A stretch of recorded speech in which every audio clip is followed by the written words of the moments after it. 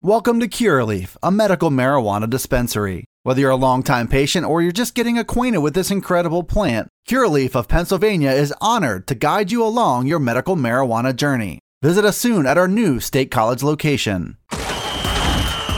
This is the Blue White Breakdown, the premier podcast for all things Penn State football. Talk about culture. It's something that should show up in every aspect of your program. It's the Blue White Breakdown, brought to you by Penn Live. Here are your hosts, Bob Flounders and Dustin Hawkinsmith. Welcome back into the Blue White Breakdown, where it's all Penn State football some of the time. He's Bob Flounders. I'm Dustin Hawkinsmith. We're here to catch you up on what's going on with the Nittany Lions here this week. And I think, Bobby, recruiting takes center stage. Name, image, likeness takes center stage, which, you know, it was kind of the same thing last week, only it was James Franklin getting amped up. Yeah, getting amped up. So now we have an actual deal to talk about with Nick Singleton. Let's start with the recruiting stuff, though. In a span of less than 24 hours, Penn State's class of 2023 went to 13 commitments and then right back down to 12. We'll start with the most recent, which was the decommitment of Joshua Miller. He's a 3-star offensive lineman from Virginia.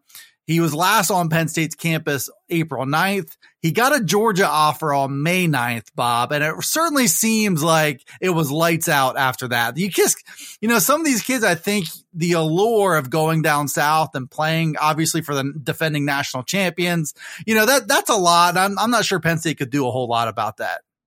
Yeah, and I always get fascinated when the heavyweights, and Penn State's not quite a heavyweight yet. They have some lifting to do to become a heavyweight, whether they think they are or not. They're working at it, but after the last 2 years, they're not a heavyweight.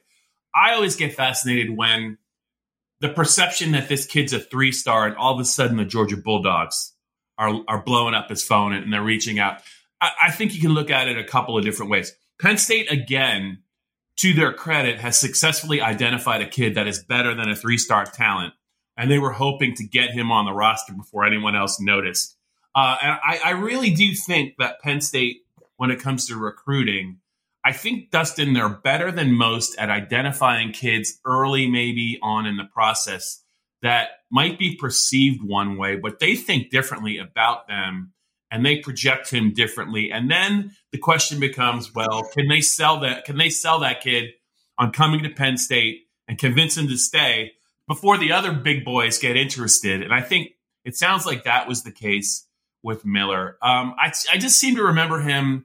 He was always a kid that was a little bit, I guess the phrase isn't high maintenance, but he was kind of dragging his feet, I think, when it came to Penn State. And he was supposed to visit, then he didn't visit, then he was supposed to visit, and it didn't work out. And he finally got to campus on April 9th, and it did not. It almost felt like, Dustin, he was waiting for maybe a bigger and better deal to come along. It did. But I still think you give Penn State a lot of credit for seeing the potential in this kid before almost anyone else did.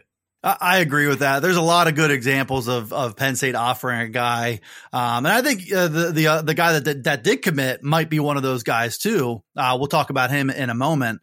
Now, if you look back, Penn State, November, December, January went on this run of getting offensive linemen.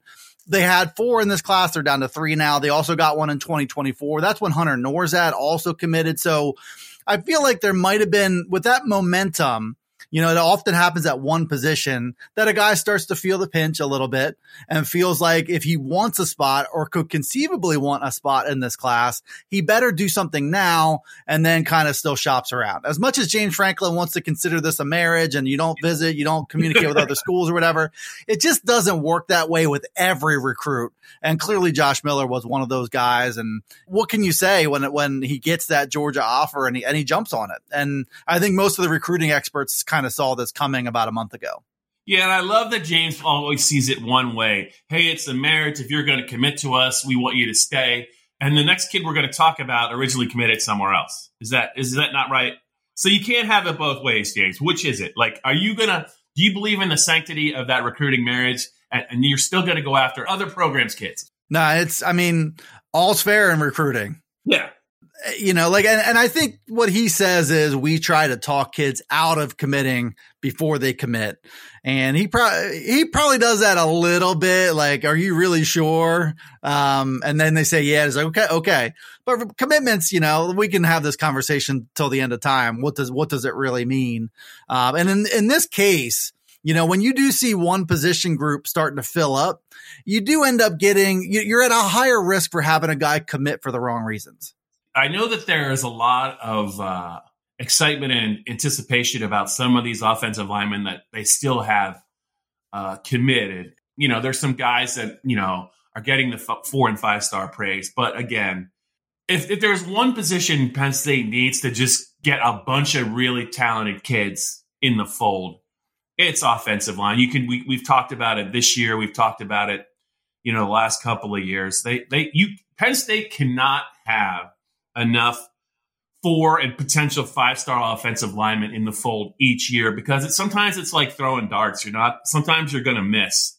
They need to cover their backsides because their offensive line against good teams and good defense, it's been exposed. And I mean, it's a good point too. I think what has really been lacking has been the presence of true blue chip guys in numbers, 1 or 2 per class. Now, the good news with this is, there are still 2 pretty legitimate blue chip guys committed in this class. Alex Birchmeier, who seems really, really solid, and Javen Williams from Wyomissing, who also seems really solid. They also have Anthony Donko from Virginia. So there's a pretty good foundation here. And I would say, they haven't really paired up big time guys in a class. The last time I really remember that guys coming in pairs were Rasheed Walker and Nana Asidu back in 2018. And then he had Asidu had that heart condition. But they haven't really, regardless whether interior or offensive tackle prospect, paired guys up. And they still have that right now. I guess if you're a Penn State fan, you just hope that no one else defects because it was looking real good, a couple of months ago. And then now they lose a kid to Georgia. I think Penn State needs to keep the rest of these kids and maybe continue adding kids like this because they're not gonna go very far in the national championship or the Big Ten championship race unless they can start to consistently pair up, blue chip caliber linemen. Because that's you just look around and that's how the game's won at the line of scrimmage. It's nice to have the quarterbacks, but you look at that Georgia team, even you look at some of the other teams, Ohio State. You look at the wideouts, you look at the quarterback, but they have a lot of good, talented, large, big guys that are giving that quarterback time to throw. Yeah, and I think it's always a good story when you maximize a guy who was under the radar, but the foundation really is built on maximizing guys who aren't under the radar. I think that's the reality of playing up front. I would say, and I honestly, I forget his actual name, but Penn State is in pursuit of a kid from Massachusetts who's a 5-star whose nickname is Pancake Honcho. Oh, is that the kid? No, I saw a Michigan State thing about there's another big lineman that was eating pancakes. I didn't know. I mean, he's already. That's him. Oh, so he's in a Michigan State uniform and that kid is large. So, Michigan State trying to reach into Massachusetts. Penn State has had some success with Massachusetts. Freiermuth is a Massachusetts kid. It's interesting to see that Michigan State, that's not normally recruiting. That's not part of the recruiting footprint. So this kid must be pretty good. I think Mel Tucker wants everything to be his recruiting footprint. What's the first thing that comes to mind when you hear Pancake Honcho? It might be you, because I mean that as a compliment, though. But I remember watching you eat breakfast on the Penn State beat for some road games, and you are. I'd put you pound for pound. I'd put you up against anybody. But Pancake Honcho, I always think of the Ohio State offensive lineman Orlando Pace, because I think the year that he won all those awards, I think in the mid to late 90s, he had just a ridiculous amount of just crushing blocks. I think he was the guy that opened a lot of the halls for Eddie George. So I would say I think about him.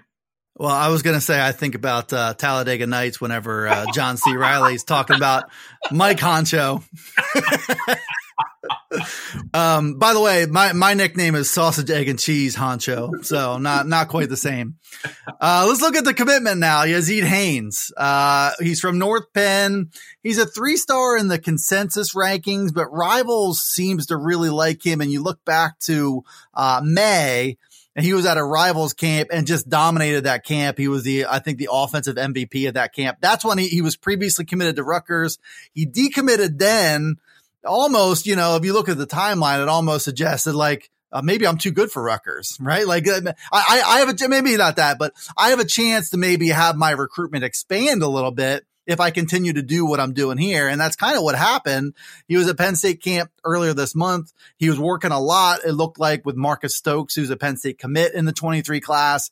Apparently he ran a 4.39 at the camp, and that is usually good enough for Penn State to jump in. I remember when Keaton Ellis ran a sub 4.4 at a Penn State camp. So it looks like he's another one of those guys who maybe is going to see his star rise a little bit. But he's a nice player. Like he's not like he's 6'1", 170. So it's not like we're talking about a 5'8" guy running a 4.39. The kid's got a pretty nice little frame on him.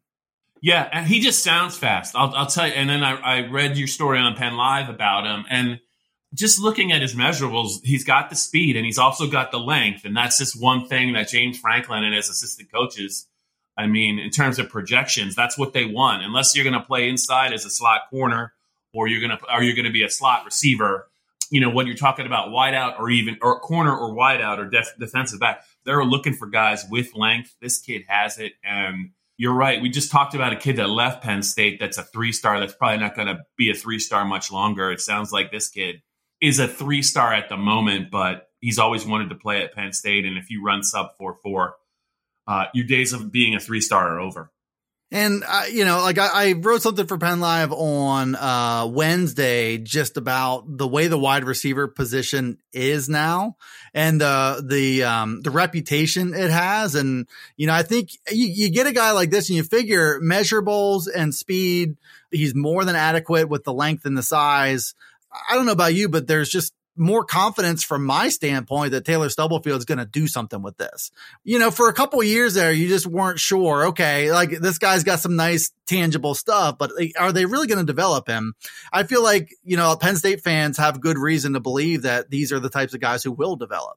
Yeah, there's a reason why they went through all those wide receivers coaches in consecutive years. And there's a reason why a couple of those big athletic wideouts from New Jersey, just Justin Shorter included, there are a couple of them. Irv Charles, there were a couple of them that just Saeed Blacknall is another one. You can just go down the list. They get to Penn State and, James gushes about them at his introductory letter of intent press conference. And then, most of them have one big game at Penn State and they're never heard from again. So I do think that there is something to the development angle. If you want anyone in charge of developing wideouts, why wouldn't it be a guy like Stubblefield, who is on the 2023 College Hall of Fame ballot? It's funny to me, Dustin, that he's bounced around so much when clearly, he knows what it's like to play at a high level and he's developed at Penn State. Sometimes maybe it's just the marriage and it's the fit and the relationship with the head coach. But, when he first came here, I was a little skeptical because he had been everywhere else and he had never stayed longer than a year or two. But it sure seems like everyone talks about Brian Hartline at Ohio State, and deservedly so, the former Ohio State wide receiver who's running that wide receiver room. I think wide receivers are starting to look at what he's done, and I think this is a real feather in Penn State's cap. He's really done a great job since he's been here. Especially if you're like 5'11", those are the guys that he views as kind of built in his own image, where they're not really winning with just like immense catch radius. They're doing the work that requires with route running and stuff like that to get the job done. Yeah. And I think, Penn State suddenly has a lot of depth there. I felt my theory on this is that, before James Franklin got to Penn State, or even before he got to Vanderbilt, he was viewed as kind of a rolling stone who was just going to spend a year or two wherever he was going. So he seemed to indicate when they hired Taylor Stubblefield that, there were reasons why he spent 13 years at 10 different stops. And it's like, man, that's a lot of reasons for a lot of stops. But like I was pretty impressed with them talking to him last week. I feel like he might get a bad rap, or he might be viewed as that guy who's just going to roll on to the next stop. But he found a good place here at Penn State, and his career work. I'll be interested to see where things go. But like his career has only been as a wide receivers coach, so he doesn't seem like the guy who necessarily aspires to be a head coach or maybe even an offensive coordinator. If you're going to be one of the top wide receiver coaches in the country, you're certainly going to get handsomely rewarded. And there are schools that are better than Penn State right now that I'm sure have taken notice at what he's done. If you can recruit and you can develop, it doesn't matter if you can only really master one position. I mean, as long as you're really good at your job, the heavyweights are going to notice. And I'll be curious to see maybe after this year, if Parker Washington takes another step forward and somebody like Keandre Lambert-Smith jumps up and becomes an 800-yard receiver, and they get Mitchell Tinsley to produce, well, not 1,400 yards, but to play at a very high level at Penn State against better competition. I wouldn't be surprised if James has a hard time keeping Stubblefield at Penn State, just because I think that's going to be enough for the other schools to really take note. He did get a little extra responsibility, and I'm sure a pay bump that comes with being the offensive recruiting coordinator. And I think James will add titles, and he could be an associate head, whatever it's going to take to get him climbing that ladder. They'll try to remain competitive there. Haynes is a nice get, and they've gotten a bunch of nice players. And you could see maybe with those three guys you mentioned, 3 guys with 700 plus yards this year.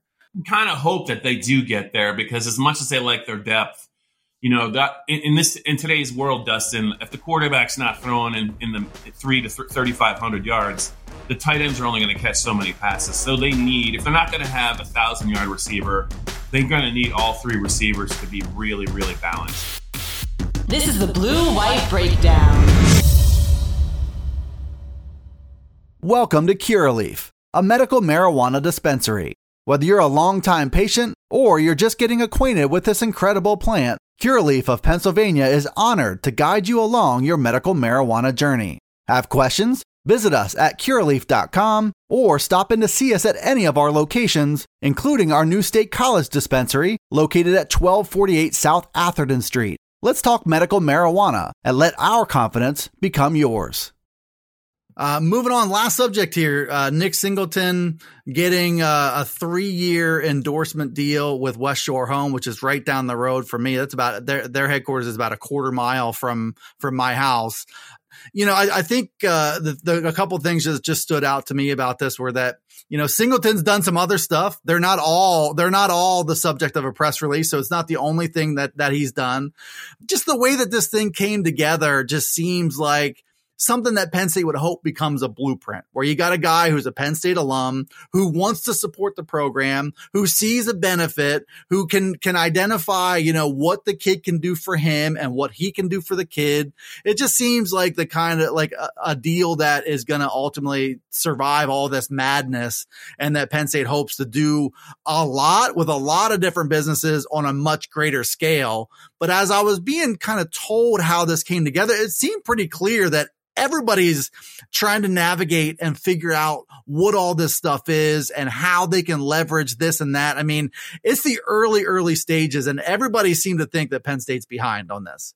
I think they probably are, but I think the reason they're behind is they're probably looking to do it a little differently than some of the bigger schools who are, I hate to say it, but Dustin, it just sounds like it's a one-way relationship where they're just giving the kid money they're not requiring him to do anything. Or very, very, very little. And it's ridiculous sums. And it's bigger schools and it's bigger donors. But Penn State's got some big donors too. You're right. And hopefully, I think West Shore Home picked the right kid to have an arrangement. Reading your story, it sounds like it's a really solid kid who just happens to be a legit 5-star talent who could really show up this year in the fall. I wanted to give you credit, but I was like, did his dad really have to throw him under the bus that he doesn't make his bed? I was like, this kid is like, he could be like a national name come the middle of the fall. And I think a lot of Penn State fans are going to read your story about how this came together. His dad mentioned the fact he hasn't even ever made his bed. So I'm sure Nick, I don't know if that was deliberate. I'm sure Nick's going to have a little talk with dear old dad, but I just thought that was funny. But it was informative. Just everything you talked about, how it came together, and the fact that he actually has, I think, a couple other irons in the fire, or already has done some things NIL wise. So good on Nick, and it's a multi-year deal, and let's just hopefully it'll be a success story, and it might motivate some other, especially in-state, some other in-state organizations or businesses, and some Penn State alums to see how it's done and how it can be done. Sustainability of all this is important. Like I'm really not sure about buying prospects and how that relationship goes between the head coach and that donor, or, how does all this stuff work out in the end? If the kid fizzles out, is the donor going to feel spurned by that? And honestly, they're more like sponsorships or glorified donations than they are endorsements or deals or any kind of, expectation that they're going to deliver what they say you're going to deliver on X, Y, and Z.